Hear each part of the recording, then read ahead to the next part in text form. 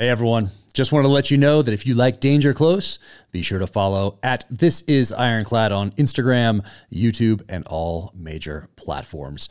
They're the team that produces Danger Close and all of the trailers for the Terminal List novels. They also produce and distribute more great content like Change Agents with Andy Stumpf, which I executive produce, Oil and Whiskey with Roadster Shop, which features guests including Joe Rogan, Jesse James, and others, and the behind-the-scene filmmaking series Into the Fray, and a bunch more. Into the Fray recently broke down the making of the trailer for my latest novel, Only the Dead, starring my friend and teammate Dom Rasso as James Reese. Remember, that's at This Is Ironclad on YouTube and Instagram.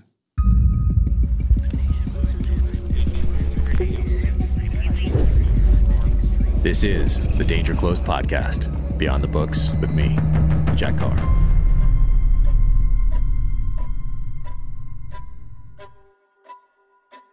Welcome to the Danger Close podcast, an Ironclad original presented by Navy Federal Credit Union. First off, I wanted to thank everyone who made my latest novel, Only the Dead, #1 on the New York Times bestsellers list in hardcover, ebook combined, and audio. It is sincerely appreciated more than I can possibly express. My guest today, Steve Rinella. You know him from the MeatEater TV show, the MeatEater podcast, from his dozens of articles and books. He has a new one out right here, Catch a Crayfish, Count the Stars, focused on kids. And now, without further ado, here's Steve Rinella. You got to just embrace the interruptions at home, because I know like those kids right there. I was at my office all day and I want it back over to this neck of the woods because I needed to be here, but here I am yelling at people to shut up. No, it's perfect. It's perfect. But yeah, I mean, our little guy, we just dropped him at camp in Wyoming yesterday. He's gone for a month, and it's horse packing, backpacking, fly fishing, learn how to tie flies, archery, riflery. So I think those are the main core things that they do there. But when he comes back, it'll be, it's instant interruptions all the time. But I've decided just to embrace those because he's growing up so fast. And I know that when he's gone, I'm going to miss those interruptions. So I'm just embracing all the interruptions when it comes to writing, But you've had to write. Look at these books. For anybody watching, for people who are listening, there's a stack of Steve's books here. And man, these are awesome. And this took a long time to do. And part of these were with kids. How many of these did you write when you had kids? I'm trying to look at your pile there. I think it's all of them. It should be. No. I did multiple books before I had kids. Yeah. I did 3, I think, before I had kids. And back then that was the main thing I did, and, just singularly focused on them. And I feel like I was so much less efficient maybe. Because, I would just take my time and, research for a long time. And I used to think, like, if I was looking at a thing I had to write, I used to think, like, man, if I wrote a page a day, I'd be done in a year. And then 6 months would go by and I hadn't done anything. I think that's most right. I'd be like, if I wrote 2 pages a day. There you go. Exactly. Then you get to 6 months and you're like, well, I haven't started yet. Now it's 2 pages a day and you're still on track. That's just how that eventually, like, if I wrote 4 pages a day, I'll be done. And this one, I mean, this is a book for kids right here, but it still doesn't mean it took any less time than any others. How long did it take you to write this? Well, not as long. You'll see on there. I have a good buddy that I work with, and he was we're in a very remarkable Brody Henderson. We're in a remarkably similar situation where he didn't come from the writing background. He was a fishing guide, but he's always written as well. Yeah. And we worked together on it. We both got kids that are roughly the same age, and we're both lifelong hunters and anglers, And we worked on it really closely together, and we started thinking about it because I did my previous book. My previous book was called Outdoor Kids in an Inside World. Yep, right here. And it was focused towards parents in a similar situation to me, which is like I grew up with incredible access to the outdoors. I grew up on a lake. We grew up in a very rural area. We were, as young kids, we could just ride around on our bikes with 22s, and just do whatever we wanted. And work circumstances and such had it that when I started having kids, we were living in cities for a number of years just because of the nature of the work I was involved in.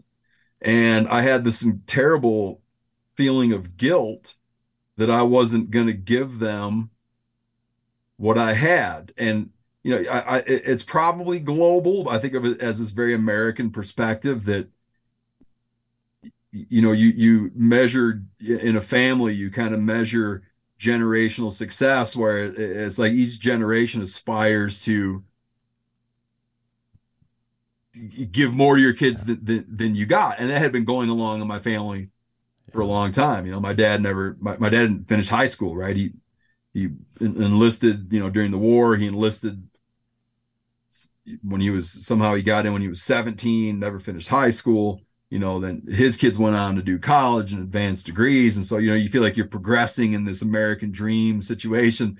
And then I had this thing where, wow, my kids are not, I'm able to, they're going to have better access to education. They're going to have better access to professional networks, but the nature thing, and I want to be in that it was really unwarranted, because as nervous as I was about being able to provide them with the kind of experiences and adventures I had outdoors, like I wanted being quite successful at it, and it went better than I thought. Yeah. I would never hold myself up as a parenting expert, but I'm an expert at getting kids outside. So anyways, I did that book and geared toward parents or geared toward caregivers or anyone who has that feeling of that I don't even call it, I shouldn't call it a feeling, who holds the knowledge that their lives, the kids in their lives are going to be better if they have a close connection to the natural world. Yeah. While doing that book, I kept thinking, man, I'd like to follow this up with something for kids, which before I had kids, I would have had never imagined as something I would ever get involved in. But I really wanted to do it. I was like, when I finish this, I'm going to do a thing that's geared toward kids and kind of take a lot of the activities and then lessons and adventures that I have with my kids, or that my dad had with me, and put them down in a digestible format where someone can look and sort of shop through a book and find all these cool experiences in a step-by-step fashion, even though that might not be how you do it with your own kids, right? Like you might just bake it into life, but if you don't, it's just a really easy way to do it. Yeah, man, I love this thing. I remember growing up, I had a few books that were geared towards kids. They're out of print now. One was called, there was a Hardy Boys book, and it was called The Hardy Boys 7 Stories of Survival. And I still, to this day, I still have it. And I still have the bindings all coming apart, but I have it like in a special spot. But man, I learned some good things out of that book. And that stick with me today. And there were a few other when ones. I was a kid, that's all I read. This is pre-YouTube, way pre-YouTube. So I read, like, I would go to the library and check out this book called Trap Lines North. And if you look, they used to punch the back. Yep. It was all just me, man. That's awesome. I was thinking about that the other day. Check it out. Yeah. You could find out like who checked it out before you. You could be like, who was this person? And imagine that today. They'd never do that today. But you could see like who checked it out. And then, and if it got too long, they'd have to replace that card, and then you'd start anew. But man, that was kind of cool back in the day to see who checked it out. It'd be so awesome today if they still had all those cards and some kid goes in there and gets that same book and sees your name in there from 1989 or something like that. That'd be cool. That'd be really cool. There's this book. There's a book I talk about in my book, Outdoor Kids in an Inside World, and in the end, I get into this idea of bringing the outdoors indoors, meaning no matter how successful you are in getting your family engaged with nature, like you live in, we sleep inside, we spend a bunch of time inside. I mean, let's be frank. So I talk about ways to introduce the outdoors into your home, basically, the things we keep in our home and all these ideas. And then I get into book selection. And the thing that's always bothered me is the way so many kids' books really push a sort of anti-human perspective, meaning, when you read kids' books now or watch animated things designed for kids, it's quite often that the enemy is a person that utilizes natural resources in some way. And I grow tired of that. I grow tired of the anthropomorphism of wildlife. I grow tired of the the perspective pushed in books to kids that if they have a hands-on relationship to nature and they hunt and fish, they're doing something wrong. If you cut firewood, that you're doing something wrong. And so I've looked for books that I think balance that perspective. And one of the books I recommend and I talk about in there is this very obscure title, Possum. And it's this story where there's this little baby possum and it has 9 siblings and gets into the possum diet, and they're always eating these disturbing things, and slowly the siblings all just get eaten off by snapping turtles, hawks, like all this horrible stuff happens. So there's one little possum left. What is it? What age group is this geared towards? All my kids all the time, but their favorite thing about the book, though, to bring this full circle, their favorite thing about the book is the punch-out card, because it was a library reject. Okay.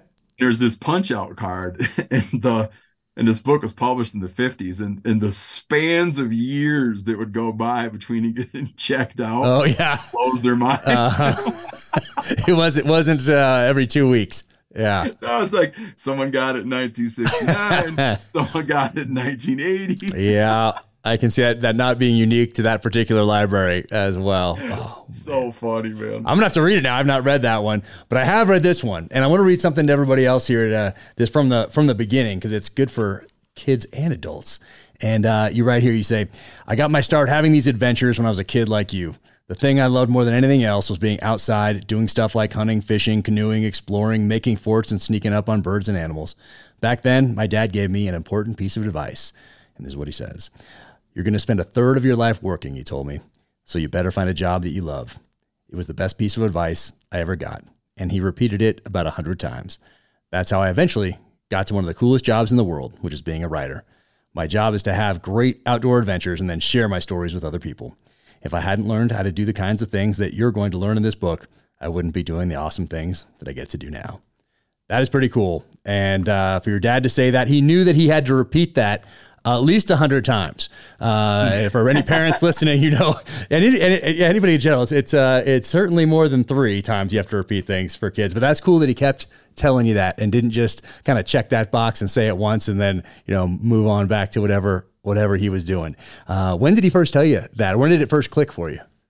It was always, and I didn't come to appreciate it until much later when I got into, I had a very, I was just very, I had a very blue collar existence up to a point when I went to graduate school, and I went to a good writing program and met people from other sort of, I don't want to make it hierarchical sounding, but sort of like the higher echelons of society, right?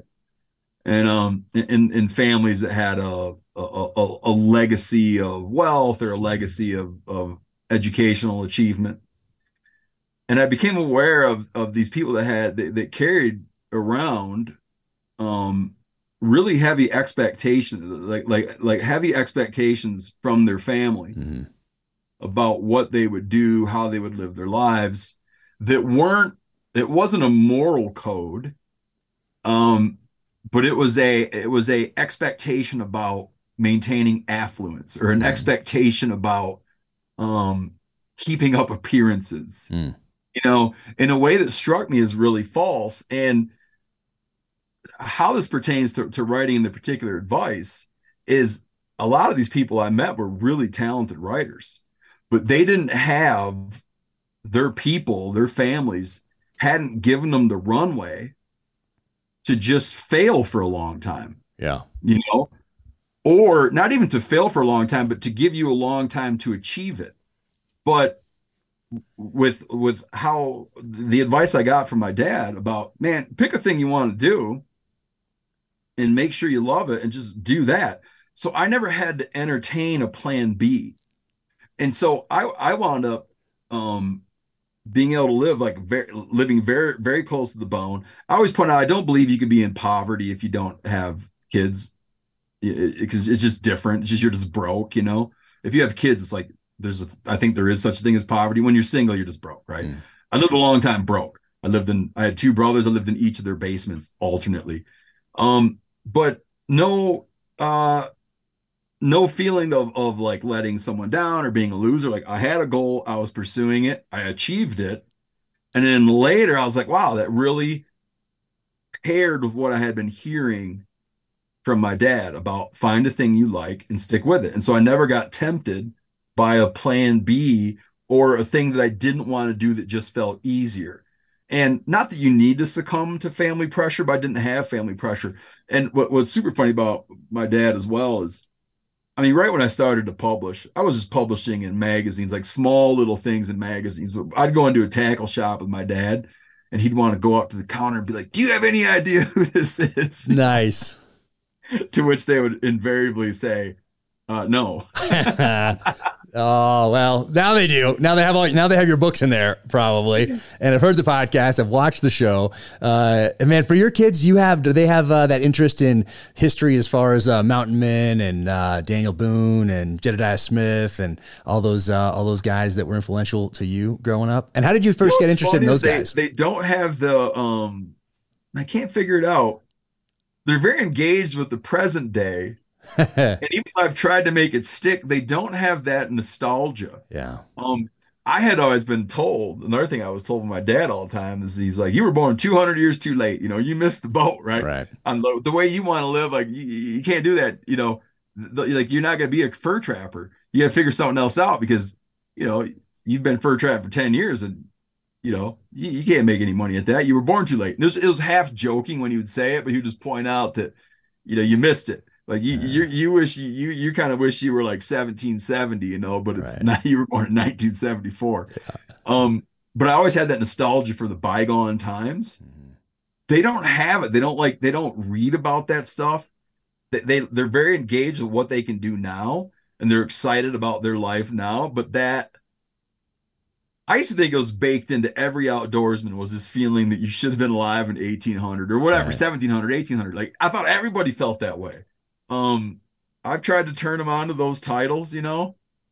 They're just fine being alive now. Yeah. Oh man, I had some pictures I Which ran. is good. It's Yeah, probably no, good for good. them. Yeah, good for them. But it's also good to, I think, to have that foundation of history so you can make wiser decisions in the present. And for those guys, I found some old pictures over Thanksgiving that had me in a coonskin cap with my brother and sister, and this with a felt with like felt costumes that my grandmother made us, like sewed up Oh, for that us looked like with buckskin? fringe. Yeah, exactly, with the fringe Yeah. down there, and had this old fake musket there, and yes, there is that call to the past, I think, or there was for our generation. I wonder if it's just those things that you'd see on TV on that one channel that was always playing, like at one outlier channel in the 80s. There was ABC, CBS, NBC, and then one outlier. And there was always playing like a war movie or maybe like the Alamo or something. You're like, wait, who is that guy? And like Davy Crockett, Daniel Boone or whatever, or even Disney back then showing some of those, not the animated stuff, but showing Daniel Boone and Davy Crockett with some of their books that they used to have back then, those little kind of picture books that would go along with like the TV show that they were doing or something like that, where they weren't so maybe anti-hunting. They'd show the guy. They wouldn't show the hunting, but they'd show these guys, marching through the woods with a rifle and a knife, which they probably wouldn't do today. But yeah, where did that come from for you? Where did you first start learning about those guys? And then when did you go? Did you go to the library and start researching the histories and? Oh and all yeah, that? for me it was all. I have I have a much older half brother, and he I mean, much older. So I'm 49 years old. I have a brother. This kind of blows people's minds. I have my dad, when my dad left for World War II, his girlfriend, wife to be, was pregnant with my brother, right? So I have a brother that's you know, 80 now. Wow. Um, Wow. he lived this super cool life. So, my dad raised all of his kids in the outdoors. You talk about him in the beginning of MeatEater, right? Yeah. So Right here. so he was in Colorado. He was an elk guide, mountain lion guide, river guide. And one time when I was 10, we went out to stay with him for summer and just ride horses and do various stuff with his business and things. And when we were coming home, he gave us a bunch of muskrat traps. He gave us a bunch of #1 Victor single long springs. At that time, that was 84, and there was a huge fur boom, fur price boom that ran through the late 70s and early 80s. This fur boom peaked from 78 to 82. A friend of mine pointed out every generation has its fur boom. That was that fur boom. And so I got traps in 84. Muskrats were still pretty good money. You would mow a lawn, right? You'd mow a lawn for $7, $8, $10, but you could get $5, $6, $7 for a muskrat. So I got real fired up about trapping muskrats, and my old man made a little ledger, and we borrowed some more money and bought up some 110 conibears, some Northwoods 110 conibears, and started just going after muskrats hard. And then mink, raccoon, everything from there. And I just fell like wholly in love with fur trapping. So when I started down the path for history for me was these key times and key figures in the fur harvester end of things. So I read a lot about the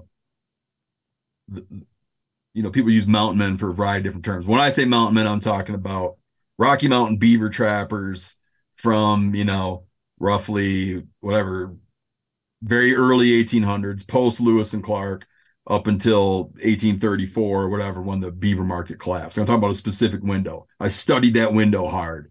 Then I got into the fur trappers, the Canadian fur trappers in the 1920s and the Alaska fur trappers in the 20s, and all these other peak fur harvesting periods. So that was how I dipped into start being a student of history. And I shouldn't put it quite that, make it sound that grandiose, because I was reading all secondary sources, reading books by people, but I got into journals, and that was my entry point into history, which means a lot to me now. And I've since traveled on, and I spent a lot of time on Ice Age. I love to read about Ice Age hunters and other eras. But for me, it was really, there was a discipline that I wanted to pursue. And I read about people who pursued that discipline. Even when I turned 20, I sold my last piece of fur when I was 22, and quit trapping for money, but still to this day read about trappers and other people involved in the fur trade, the hide trade. Like Daniel Boone basically was a deer hide hunter. Crockett was a bear meat and bear grease hunter. And so these market hunters, I as much as they committed some horrendous sins against American wildlife, they are these archetypal wilderness characters that I love to study and write about. Yeah. And you talk a little bit about them in here. I forget there's so many books. I forget which ones you talk about these guys in, but John Coulter was one of these guys. And Sure. How did he meet his end? Well, Coulter, did he escape? I forget if he escaped or not. That's what I was going to ask you. Coulter died. Yeah. Coulter, those trappers, those mountain men that lived a lot of them tended to die somewhat peaceful lives back on farms, but he had a horrendous situation in his life where he and another trapper by the name of Potts were caught by the Blackfeet, just west of where I'm sitting right now, what was called the Three Forks, meaning where the Gallatin, Jefferson, and Madison rivers converged to make the Missouri. They got caught trapping there, and Potts was all chopped up, and you hear different versions, but they had gutted him out, cut his testicles off, and smeared blood all up and down Coulter, and made a horrific mess out of the guy, and then made Coulter run for his life naked. And that's come to be known as Coulter's Run. At a while you had Coulter's Run, and then Yellowstone was known as Coulter's Hell. So he had these great great names, but Coulter survived that. And that's been aspects of that have been lifted up and put into various movies. So yeah, The Naked Prey was one, I think. Who's the guy that played like Ben-Hur? His name's escaping me right now. Charlton Heston. Yeah. Charlton Heston. And Charlton Heston's The Mountain Men there's a little John Coulter reenactment, and there's aspects from Coulter's life that have been woven into various things. But Coulter himself, um, lived to tell the tale, and a lot of those guys that were involved in that industry did not. It was a very high. There was high attrition um, among Yeah. among those folks, which makes you, as much as they're painted in history as these money hungry, these money hungry savages, there's some part of it that they were drawn by adventure and curiosity, Mhm. because I don't care how money hungry you are, like the 25, 30, 40% chance you're going to die a violent death, Mhm. they didn't like the money that Yeah. much. Yeah, there There were was there were something other else. options, but maybe it's that calling. Maybe it's that calling. They heard that call and It they listened, was. and you had that call and you listened. Yeah. And your Yeah. dad with his advice, kind of helped make that okay to listen to that calling, which is what I think was really cool about your dad's advice. Because same thing for me, I felt that calling serve specifically as a SEAL, and then to write, I listened to that calling. I didn't let people. And in the next paragraph in this book, you talk about people that'll tell you that you should have a backup plan, or that's not a real job, type of a thing. And I noticed that people do it just with a look. They don't even have to say that. They can just tell you with a look. Like if you tell them you want to be an outdoor rider, they just look at you like, oh, that's, even if they say, oh, that's nice, good luck. But you can just kind of tell there's a little tone in the voice that's like they don't believe it. They're gonna, Yeah. and it's. Well, But listening to I'll, that calling is so important. I'll sometimes hear it from others, and I don't mean it. I don't mean it the wrong way. But if I give that look you're talking about accidentally, subconsciously, if I give that look, I might be giving that look because I'm thinking to myself, I don't know if you quite understand what you're saying. Mm-hmm. But sometimes I'll get from people where I'll think to myself, he believes this is true. He or she knows what that means, and I think that they'll do it. Yeah. Right. If they know exactly what they're saying, then I'll point out that when I started saying that, I didn't know. I had never met a writer. I had never met a writer, Yeah, well, you a don't need to. I professional think writer. it's that calling. I mean, you knew there was a library, you knew there were books, you knew somebody wrote them. I think it's so important for kids, to anybody really, to listen to that calling. Otherwise, you get to be 40, 50, 60, 70 years old and look back and think, oh man, I should have listened to that calling when I was younger. Why did I not do that? Why did I get discouraged along the route? But a lot of people get discouraged along the route. I think probably the majority of people don't Mhm. listen to that calling. And now, of course, with TikTok and everything else, there's so many distractions. You don't even have time to really connect with yourself, with the outdoors, with that calling, because you're distracted every 15 seconds by something. So that's tough too. But I did want to ask you about beaver tail. And we were talking about trappers, and I think you had a change of heart at some point about beaver tail. Yeah, I had read so many times that the favorite food of the mountain men was beaver tail. And since then, I've found in other eras, other people who really relish this dish. And I always like to point out, because it's, again, pre-internet. So, um, man, it was difficult. It was if you wanted to find something out back in those days, you had to intentionally find it out. Oh yeah, you had to go look. We had to You work. can't remember now. You can't remember now that you could get in an argument with your buddies about something. Well, whatever, like what a insect noise is off in the woods, Mm-hmm. and you might go months and not be able to resolve the argument. Do you know what I mean? Yeah. Because it took a lot of effort to solve problems. Um, I remember the first time I found a buffalo skull eroding out of the ground, I had to go to the damn library and get a book called Skulls and Bones by Glenn Searfrost to find out what I had. I'd find out in 3 seconds now. Right. Anyhow, pre-internet, I read this about beaver tail and couldn't find how they prepared it, what they exactly meant. And we trapped beavers back then to sell them. And so one day we stuck one in an oven. My brother Danny, shouldn't say we, my brother Danny sticks one in the oven and just bakes it for a while, and it just comes out a total mess, because it's got that black scaly tail on it. Okay. And he's like, man, that can't be what they're talking about, dude, because I just put one in the oven, man. You can't eat that thing. So then we thought it must be that when these guys say that their favorite meal was beaver tail, it must be the hams, Mm-hmm. the rump, Mm-hmm. you know. So we started eating a lot of just jamming beaver rumps down into crock pots. And we'd even in the morning, if we used to go up and trap this place called Mecosta County in Michigan in December, January, trap it through the ice.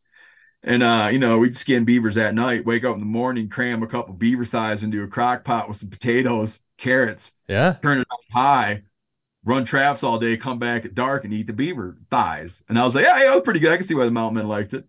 Eventually, though, I don't know how it was. I figured out that, like, no, they actually did mean.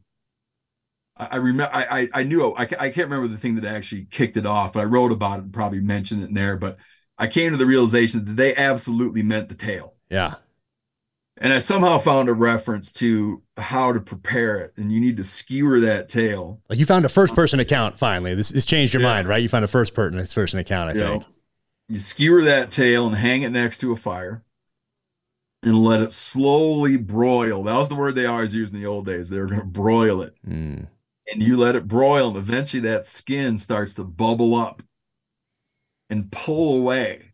And then you can scrape that scaly stuff off. It's the same stuff you ever seen like a beaver wallet. That hide, that scaly stuff scrapes off, and what's underneath there can best be described as when most people order a steak, when most people order a T-bone, the part they leave on their plate, not the bone part, but the part they leave on their plate, the gristle, Mm-hmm. That's what's inside a beaver's tail. Okay. Navy Federal Credit Union. Navy Federal Credit Union is here to help military members and their families tackle home ownership during this high rate market. With their new no refi rate drop option, if you buy your next home now and mortgage rates drop later, you could lower your rate by paying a low fee instead of refinancing and paying thousands in closing costs. They offer mortgage options with zero down payment, so you don't need to wait years to save. Also, planning any travel this summer? Navy Federal Flagship Credit Card treats members to our highest rewards and premium benefits. Flagship makes it easy to rack up rewards with higher points on travel, including everything from tolls to terminals. Earn a bonus 40,000 points when you spend 4,000 in the first 90 days. Plus, enjoy a free year of Amazon Prime. At Navy Federal, our members are the mission. Learn more at NavyFederal.org. Federally insured by NCUA, membership required, equal housing lender. Terms and conditions apply, loans subject to approval and eligibility requirements. Open to the armed forces, the DoD, veterans, and their families. As of 5/1/2023, the rates for Flagship are 14.74% to 18%. Based on credit worthiness. ATM fees for cash advances are up to $1 at non-Navy Federal ATMs, a $49 annual fee for Visa Signature Flagship Rewards. NavyFederal.org. But think about this for a minute. You have people that are basically they're existing on at times a fat-free diet. Yeah. Meaning you're eating, let's say it's in the wintertime, and you're eating deer, you're eating elk, whatever. You're eating beaver flesh. That stuff's lean. It's like even in the best of times, it can be lean. But a lot of times those animals, there's nothing. There's no fat cap. You skin out a deer in the winter, post rut for $1. There's no fat cap on there. It's just lean. So picture when you've been out camping for a while or whatever, how you start fixating on that you're going to go order the greasiest thing you can imagine. Yeah. You're getting fat starved. So imagine here's this giant, valuable rodent swimming around that you're processing anyways. And then you learn that you can get a slab, a third a pound, a half a pound of just fat. You're going to love it, right? And that was the key. And so when I explain it to people now and serve it to people, I'll explain that I'm not putting this in front of you for you to judge whether you think it's good, or not. I'm putting this in front of you as a history lesson, right? Imagine, you don't have butter, you don't have oil, you just been eating the leanest cuts of meat, and then all of a sudden here's this dripping fat, gristly thing. It's like, dude, it would be your favorite food too. Yeah. In that situation. Right. No, I love reading about that. And then in here, like I get asked for recommendations for kids books all the time. And a lot of times I'm at a loss, there's a few, but because I haven't been reading too many kids books lately, I don't really know, what to recommend. Well, now I know another one to recommend right here. And I love that you talk about squirrels in here and squirrel hunting in here. And, I think you wrote in one of your books, maybe Meat Eater, that, if you could eat one thing the rest of your life, it would be squirrel. Is that? Yeah, I could picture that. There's a huge nostalgia for me. It's good. And here's the thing is, it's even more liberal now on the season dates. Yeah. It's just one state's example. Squirrel seasons are generally regulated in the East and oftentimes not regulated in the West.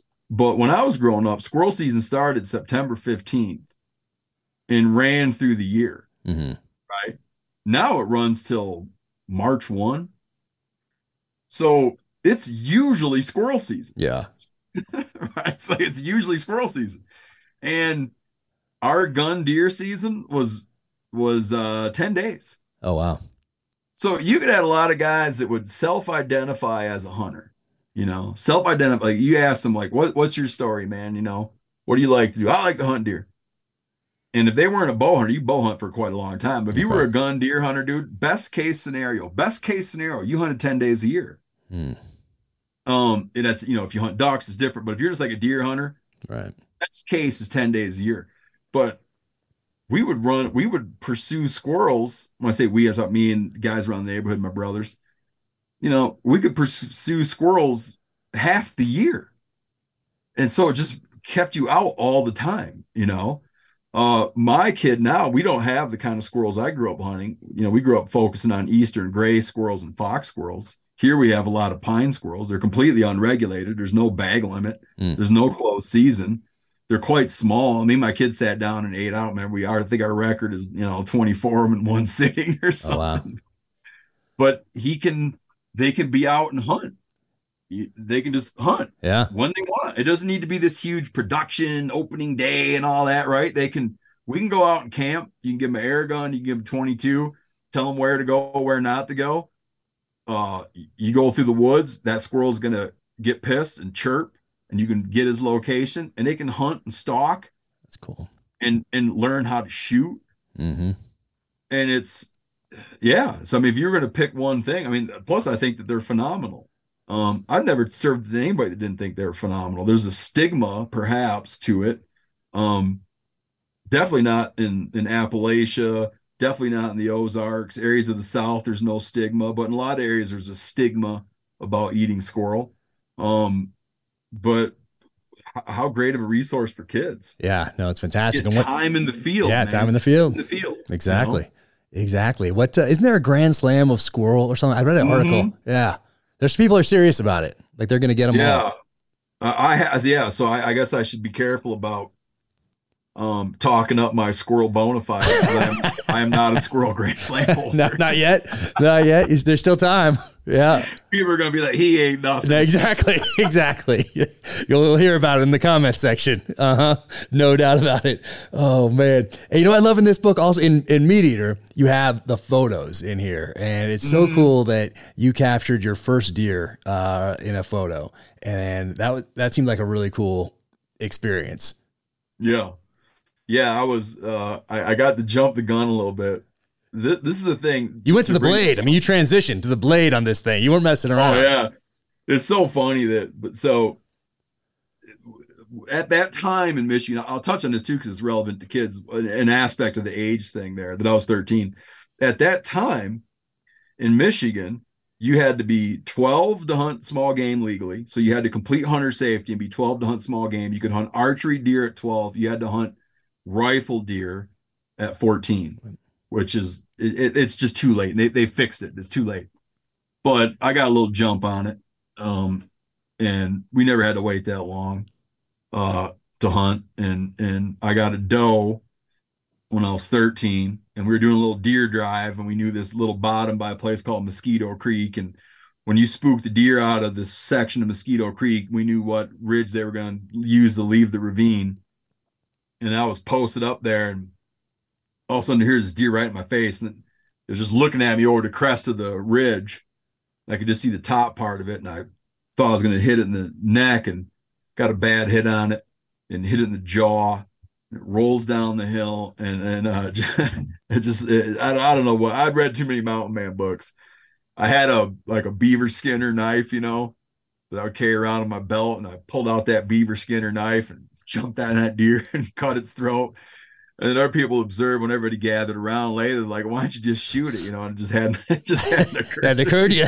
Exactly. That's not what they did with the musket. I got on it. Yeah. I got on it, man, and got it. And when I mentioned the age thing about that, is what a lot of states are doing now, and I think it's phenomenal, is they've created these mentored hunting opportunities. So in Michigan now, they leave it's a family decision. Mm-hmm. If you're within arm's reach of your mentor, which would ever be a legally licensed, I don't know what, 21 years, whatever it is, a licensed hunter in good standing, either your family or someone your family has signed off on. It's a family decision, right? That kid's got to be right there.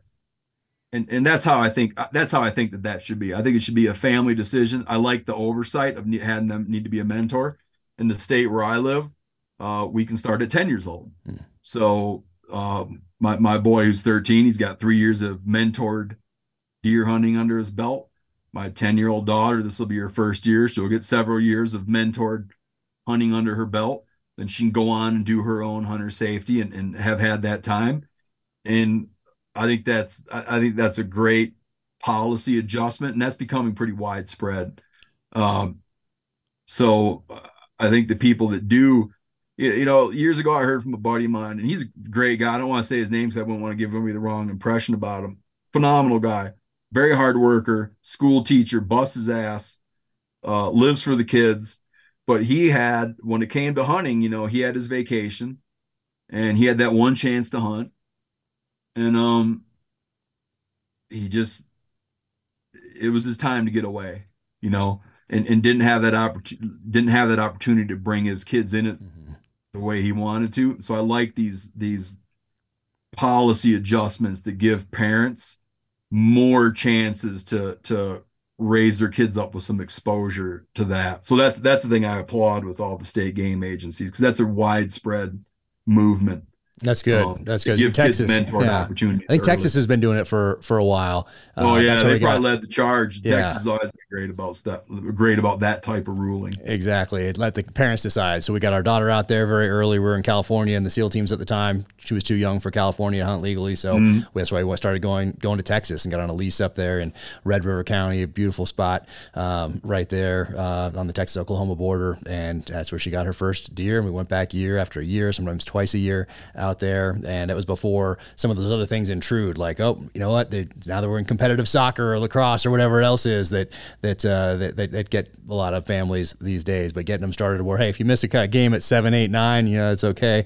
You're getting closer to high school. Maybe they get a little more devoted to it, or whatever else. But I love that states it should be the parents' decision. I mean, it seems like an obvious thing. You're going to pass down these skills that have been with us since the beginning of time, really. Yep. And I'll tell you a thing you don't hear, and I'm sure there's isolated cases, but the thing you don't hear is you don't hear with these kids out as mentored hunters. You're just not hearing about hunting accidents coming from these situations. Yeah. I'm not saying it hasn't happened. It is not a widespread common issue. Yeah.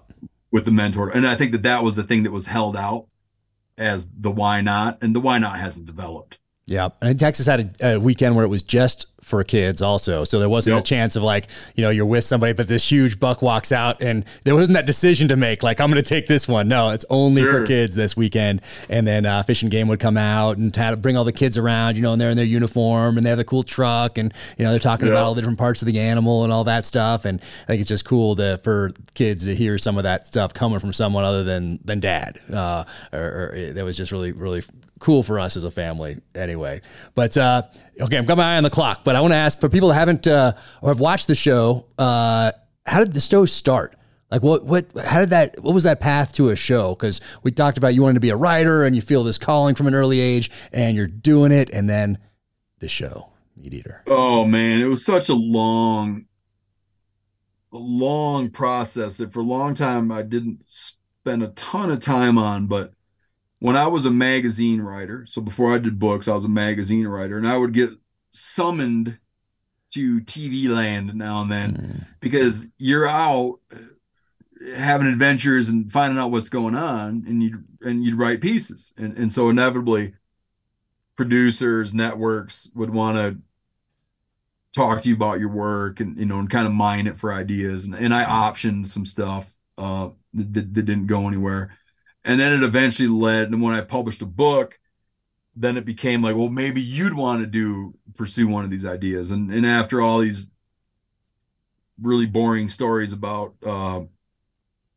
development deals, I did land a very short-lived show on Travel Channel. We did 8 episodes. It was called The Wild Within. Did not do well. The only reason I'm glad I did it is because it let me do what I want doing after the fact. But we came out of that experience, me, a guy named Mo Fallon, a guy named Nick Brigden, a guy named Jared Andrew Canis, people I stayed friends with many years. We came out of that experience being like, man, we want to do a really stripped down show about, the things I talk about and write about and love. And we got that opportunity by just we made MeatEater and just licensed it. We licensed it at the time because no one bought it outright. But it was the luckiest bad thing that ever happened to me. Because now we just own it all, right? Like I own the whole library. We were able to found a company. Had someone bought that show when we made it, they would have bought the IP. Yeah. But just luckily, people were like, well, we want to license it, but we don't want to spend the money necessary to acquire it. We'll license it. And we went on to do a lot of licensing. We licensed and still licensed to Sportsman Channel and Outdoor Channel, licensed to Netflix, and Netflix would run it as a Netflix original because we had licensed premieres on Netflix. And we still make shows today. So we made, not quite 200, but a hell of a lot of episodes. Awesome. And that's a lot. Through that, I've been able to do books the whole time, and it's great. And to be honest with you, if I had, I'm very proud of what we did with MeatEater, and it was, it wound up being like influential in its space, but that's as much to do with those guys, Nick and Mo and Jared, that I talked to. It's as much to do with them as about me. But one of the things I like most about it is it's been able to allow me to continue to publish and really increase my readership, right? As I'm sure that you probably experienced, like your books were doing great, man. And then you got, you get some TV exposure, and you realize an effect of that. Yeah. So one of the things about being a writer, the way I used to imagine a writer was a person that wrote books, and I do books, but I write in a lot of formats.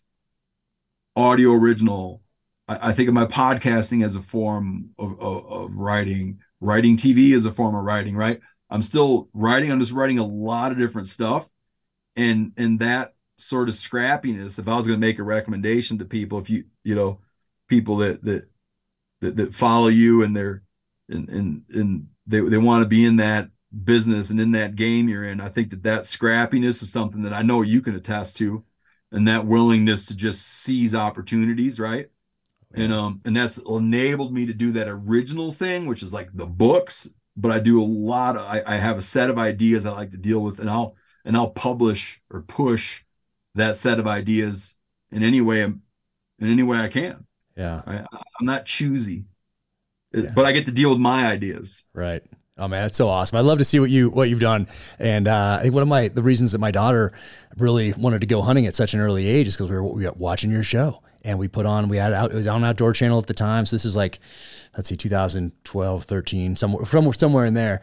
And she just naturally gravitated towards wanting to hunt. And so we did. But a lot of that, I think, was because and a lot of watching the Outdoor Channel back then was because of the commercials. You could trust the commercials a little more than you could watching anything else. Like you turn your back on a commercial, all of a sudden your kid's fixated to the screen on something totally inappropriate, you know? And you're like, what? But on Outdoor Channel, like most of the commercials were pretty legit, you know, Bass Pro Shop commercial or whatever. Like you can trust that one. Like it's okay. But we'd always watch your show. There's a couple others that we'd never miss. I even have my t-shirt from back in the day. It's an old school one right there. So you see that. Oh, sweet. Yeah, that's excellent. That's it. Yeah. Well, yeah, that's old. That's an OG one, I think. That's why we started. I mean, that was huge for my daughter. Like she didn't know really who some of these like pop star people were, but she knew who you were. She knew who Jim Shockey was. Like, and she'd mention it to her friends in like, I don't know, this is first grade, second grade, third grade, perhaps. And they'd be talking about something and mention your name. And they'd be like this little girl, you know, 7-year-old girl would be like, who? And my daughter would like look at me like, she doesn't know who this is. You know, she doesn't know who Steve Rinella is. Like, what's wrong with her? It's like, you don't know who Jim Shockey is? Like, it was fantastic. I absolutely loved it. So it was great memories of watching your show in our house there in Coronado my last couple of years in the SEAL teams, watching you grow this thing. How are those episodes that stand out to you? And what few episodes stand out to you as like, I don't know, impactful to you? Maybe that you didn't expect going into them? The way we would work on them, sometimes we would do a thing and we would have a theme in our mind that sat outside of what the actual pursuit was. Mm-hmm. Not always. So, you know, a lot of times we go out, like we just did a spearfishing one in the Bahamas and just filmed in Alaska bear hunting. And that was just, you know, we went into it like we knew it was going to be action packed and it was going to be the story was the hunt. Yeah. And that's the thing we do a lot of. But sometimes we'll want to like explore a theme. And we did these ones where we took my longtime producer and colleague, and he comes on the show as a guest all the time, Giannis Patelis. Mm-hmm. His dad had always had a dream to go up to Alaska and do a big game hunt. So we wanted to do a thing about dads, right? And took his dad up and explored all these themes about the outdoors and dads. And for me, I talked a lot about the ways in which I if I could change things between my dad, things that I would do, meaning he spent a great deal of effort to get me outside. If he was going out hunting, there's no way I wasn't invited, right? And we never had the second act. We never had it that I'm here, like he didn't live to see my kids, right? So we didn't have that later part where I go take him out, mm-hmm. you know, and show him around. But Giannis was living this because Giannis is a big game guy, very experienced hunter. And here he is in a situation where he's metaphorically holding his father's hand mm-hmm. on this hunt, you know. He's the one encouraging his dad to get up to the top of the hill, right? And we did this 2-part thing about that, and it was that was really impactful because we had a great action-packed hunt too. You know, we got a nice caribou. Giannis's dad got a great bull moose. Fly-in hunting, it's so adventurous and it's so freestandingly good. Mm-hmm. But on top of that was this really this nice meditation on dads and sons in the outdoors and what you owe, you know, what you owe to the people ahead of you, living, you know, some thoughts on the remorse of not getting it right and how maybe it would make sense in hindsight, you know, it would have made sense to get it right, yeah. you know? And so that stands out to me as just one of those really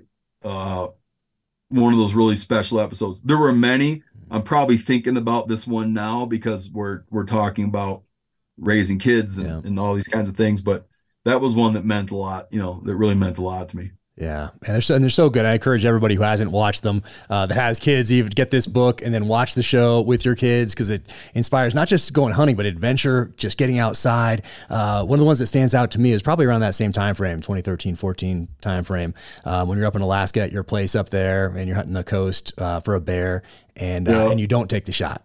in there. For some reason, that one really stands out to me. I remember watching it with my daughter, and that was just a really cool episode. The voiceover was awesome, and that one, I love that terrain. Like for me, that kind of terrain hunting, like a Kodiak type terrain, or like Washington State, Oregon, like that, where it goes from nice beaches up to just rocky, moss covered, green, overcast, rain. Like I just love that kind of terrain in general, and that's kind of what it's like. I think the word you're looking for is dank. Dank. That's it. It's a dank terrain, and your place is right there in the middle of it in Alaska, which is awesome. So I always love those episodes that showed your place up there. But that one in particular, the way you don't take that shot at the end on that bear and whatever the voiceover stands out to me. But anyway, that was awesome. But I really think absolutely. I think families should get this book and watch the show.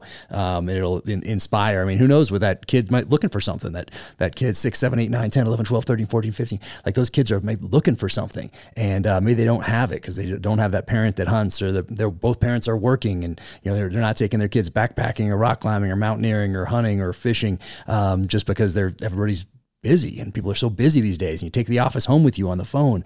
But if you put that phone away and watch your show, I think it can inspire families just to get outside, whether it's hunting, fishing, or just get out with the kids. And now they have this book to go with it. So that's, I absolutely love it. And I know you only have a little bit of time here left, but cookbook here. So I'm gonna do something from the cookbook tonight.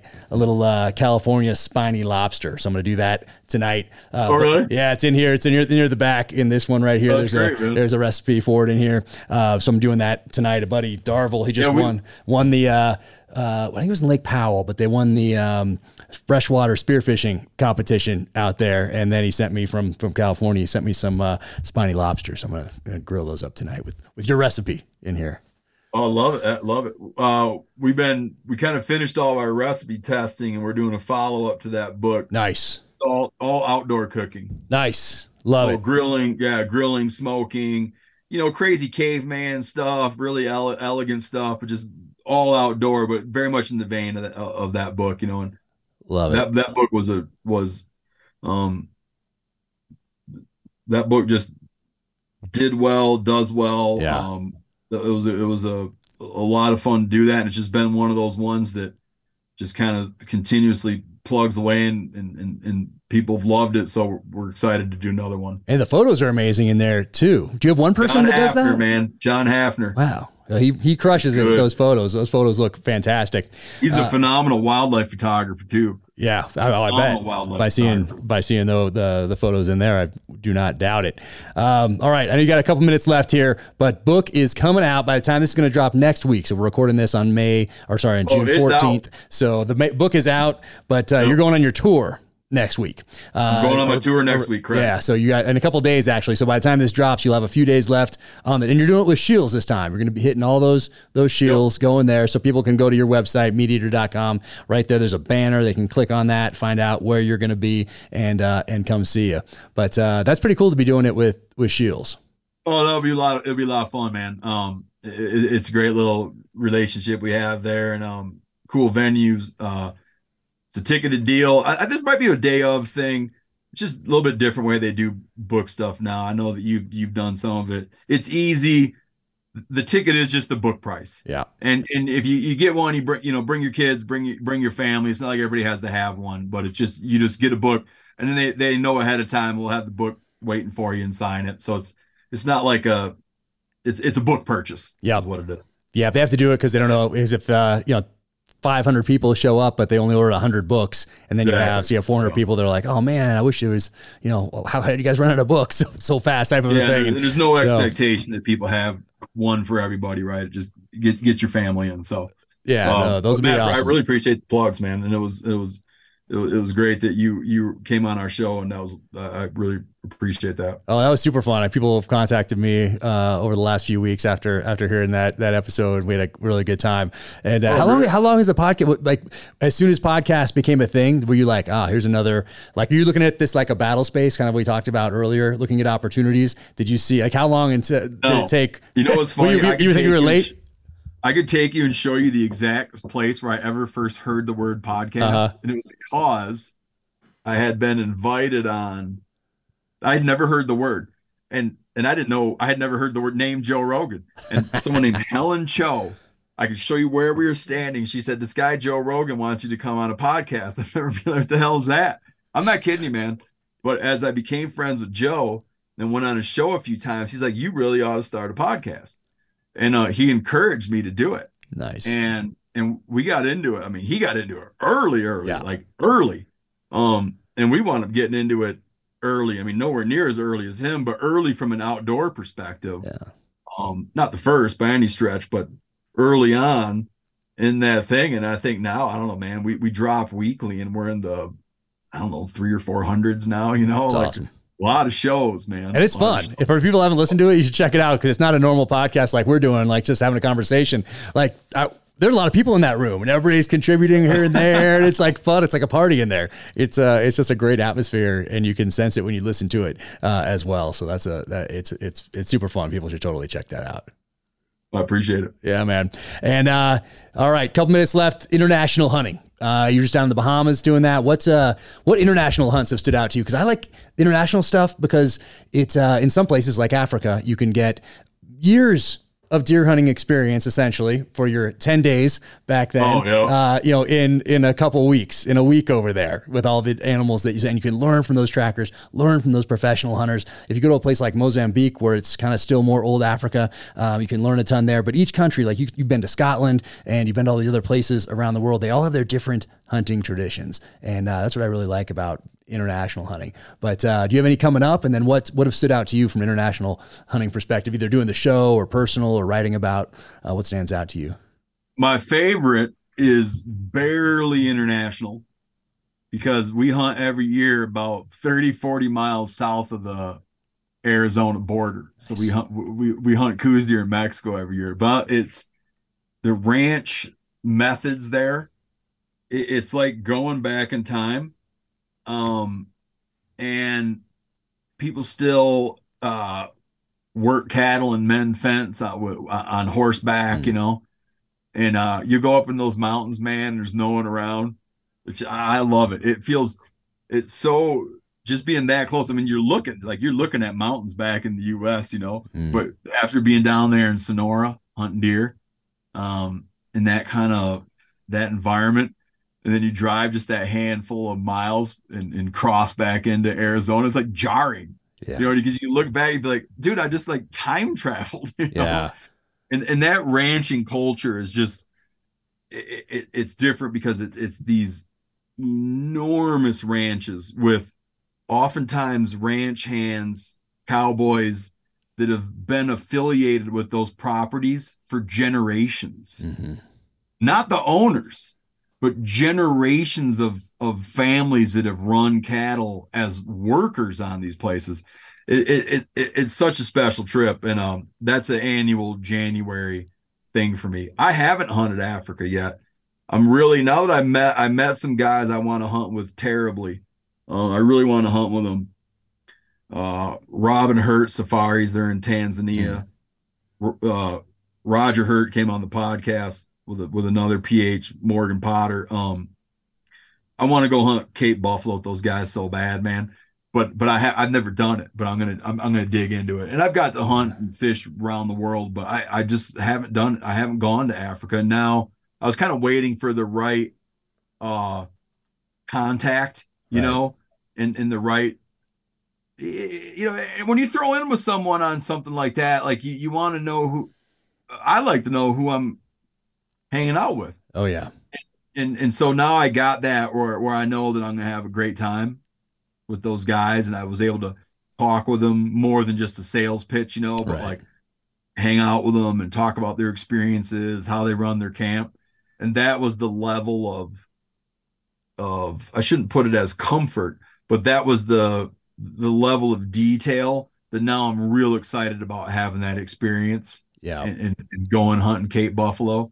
And I don't need that all the time. Like I'll roll the dice and have rolled the dice on places, but I'm feeling real good about my prospects of getting over there, hopefully next summer. Nice. Yeah, that's what I did for Mozambique for researching True Believer, my second novel. And I wanted to do it the same way you would have done it 100 years ago. So double rifle, no optic on there, just irons. And it was a 500 416 Nitro Express made by Krieghoff. And I couldn't have written it better the way it went down. But it was awesome. It was a great experience. And yeah, a lot of what I learned over there got woven into that book and my next one, third one, Savage Sun. So it's yeah, it'll be fun. I mean, it'll be a great experience for you.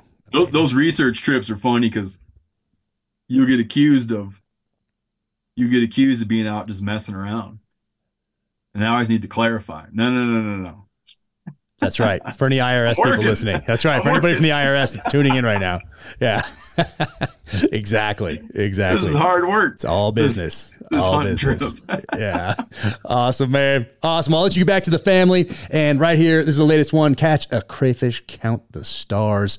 And yeah, parents, not just parents, though. If you have a niece, nephew, like this is a great gift. You're searching for a gift and you don't have kids, but you have friends who have kids and nieces and nephews, that sort of thing. Bam, right here. And then check out the website, MeatEater.com, and look for those signing opportunities to hang out, meet you, and check out Shields as well. Those places are awesome. We have one right down here, and you're finishing up the tour, I think, down here in Salt Lake. I think I'm gone, but you're finishing down. Yeah, last one's down here in Salt Lake. Those things, like, you can spend the day there with the family. You don't need to go to Disneyland or anything like that. You can just go to one of these places. Yeah. Destination shopping, man. Yeah, it's amazing. Just let everybody let the kids run wild. There's games. There's all sorts of stuff. It's fantastic. So go check those out. And man, I also want to thank you for your friendship, for having me on the podcast, and for all you do for those who venture afield. So that is well, thanks for the generous endorsements, man. I appreciate it. Absolutely. Take care, and hopefully we'll see you up there in Montana or something soon. Oh, we have to. We're going to make it happen. All right. You take care. Talk soon. Bye-bye. Later. Black Rifle Coffee Company. You can help Black Rifle Coffee raise $1 million to benefit veterans through the boot campaign. All you need to do is grab a can of ready-to-drink coffee online or from your local grocery or convenience store. The Boot Campaign is one of the most renowned veteran-focused nonprofits in the country, working tirelessly to provide life-changing aid and benefits to service members and their families. Join forces with Black Rifle in the Boot Campaign from May through the end of the year, where every can of ready-to-drink coffee you buy will contribute to making this massive donation possible. Black Rifle ready-to-drink coffee is available in several great-tasting flavors on the Black Rifle Coffee website, at your local convenience or grocery store, and no matter where you are, you can fuel your caffeine fix while supporting veterans. Every time you crack open a can of ready-to-drink, you'll be making a huge difference in the lives of veterans and their families. Black Rifle Coffee is committed to serving the veteran community, and with your help, we can all continue to make a difference. Let's raise a can together to keep fueling Americans for a good cause. Check out blackriflecoffee.com/dangerclose and use code DangerClose20 at checkout for 20% off your purchase and your first coffee club order. blackriflecoffee.com/dangerclose. Drink up. Welcome to the gear highlight portion of the Danger Close podcast. First off, let's start with the 6 Hour P365X macro. Right here, this thing, 17 rounds in that magazine, and this is just awesome. If you do not have one of these, I highly recommend picking one up. Got the red dot from SIG on there as well, P365X macro. Check it out. And holster-wise, Black Point Tactical. Some of my favorites. Been using these since 2016, I want to say. 2015, 2016, for a while. Love the Black Point Tactical holsters. All right, Schnees, Montana, Bozeman. If you happen to be in Bozeman, Montana, highly recommend going and checking out Schnees right there on the main drag. Go in. Awesome store. I went for the first time. I've known them for the longest time. I've been wearing Schnees boots for over a decade now, but hadn't made it up to the store. And it's awesome. So if you're going through Bozeman, for sure, drop by, check them out. It's definitely an experience, and pick up some boots. These are some new ones right here. These are the Mission boots, just launched on June 1st. So I'm going to be giving these guys a run very shortly, but all the Schnees boots that I've had over the years, and there are quite a few, none of them have ever let me down. So this is the Mission. Check it out, schnees.com, SCHNEES. hootandyoung.com. And what is this? Well, first thing you'll notice is that it's empty. I need to get some more here, but this is my collaboration with Hoot and Young. And if you don't know Hoot and Young, check out their website. And right here, this is a Warrior Proof whiskey right here, 17-year reserve. And it's awesome. Drink it neat, maybe with a drop or two of water. But as you can tell, I went through mine pretty quick. So check that out. Go to hootandyoung.com and you can search up the Jack Carr collaboration. It's awesome. All right, let's see. Whew, look at this. All right, Jim. Yeah, so Jim from African Sporting Creations dropped by one of my book signings on this last tour and gave me this cane, and I didn't know what to make of it until I did that. Oh, yeah. Jim, thank you so much for stopping by the book signing and for your friendship over the years. And yeah, check out African Sporting Creations. They have some awesome stuff. Courtney boots on there, some amazing knives, just a really cool organization. So go check them out. And look at that right there. He made a little cross tomahawks for a little leather carrier. Awesome. Jim, thank you, my friend. And you can go to officialjackcar.com, click on shop in the upper right-hand corner, and there's a bunch of stuff on there. The new summer line has dropped that includes these whiskey glasses right here. They pair very nicely with this Hoot and Young whiskey right there. All right, what else do I have here? Another Montana Knife Company. Look at that. Josh Smith over there, Montana Knife Company, made in the USA right here. This one is the Ultralight Speed Goat. So right there, get signed up for their newsletters so you can find out when they're doing their drops. And right there, Montana Knife Company. Awesome. Josh, thank you. And what else? Ooh, new coffee, Black Rifle Coffee Company. Go check them out. And the Sticker Club. That's right. So they have the Sticker Club you can sign up for. So what do I have here? Oh, yep. 4 new stickers this month right here. Awesome. And a new coffee. Look at that. Ooh, love that artwork on there. Awesome. BlackRifleCoffee.com. Check it out. And of course, it comes with some directions for different ways to make it. So thank you guys. And that is it for today. Oh, Aries Watch Company. Check these out. This is the Jack Carr collaboration. I think there's a few more of these left on the site at officialjackcar.com. You can check those out. And I'll catch you next time. Take care out there. Thank you for tuning in to the Danger Close podcast, an Ironclad original presented by Navy Federal Credit Union. For more on Steve Rinella, go to themeateater.com. You can link to his social channels from there, but on Instagram, it is MeatEater, and you can also check out Steven Rinella, and that is Rinella. Follow me on the social channels at Jack Carr USA, officialjackcar.com. That is the website. Click in the upper right-hand corner on shop for the merch. And if you enjoyed this conversation, be sure to leave a 5-star rating and review wherever you get your podcasts. Until the next time, take care out there, stay safe, be strong, keep fighting.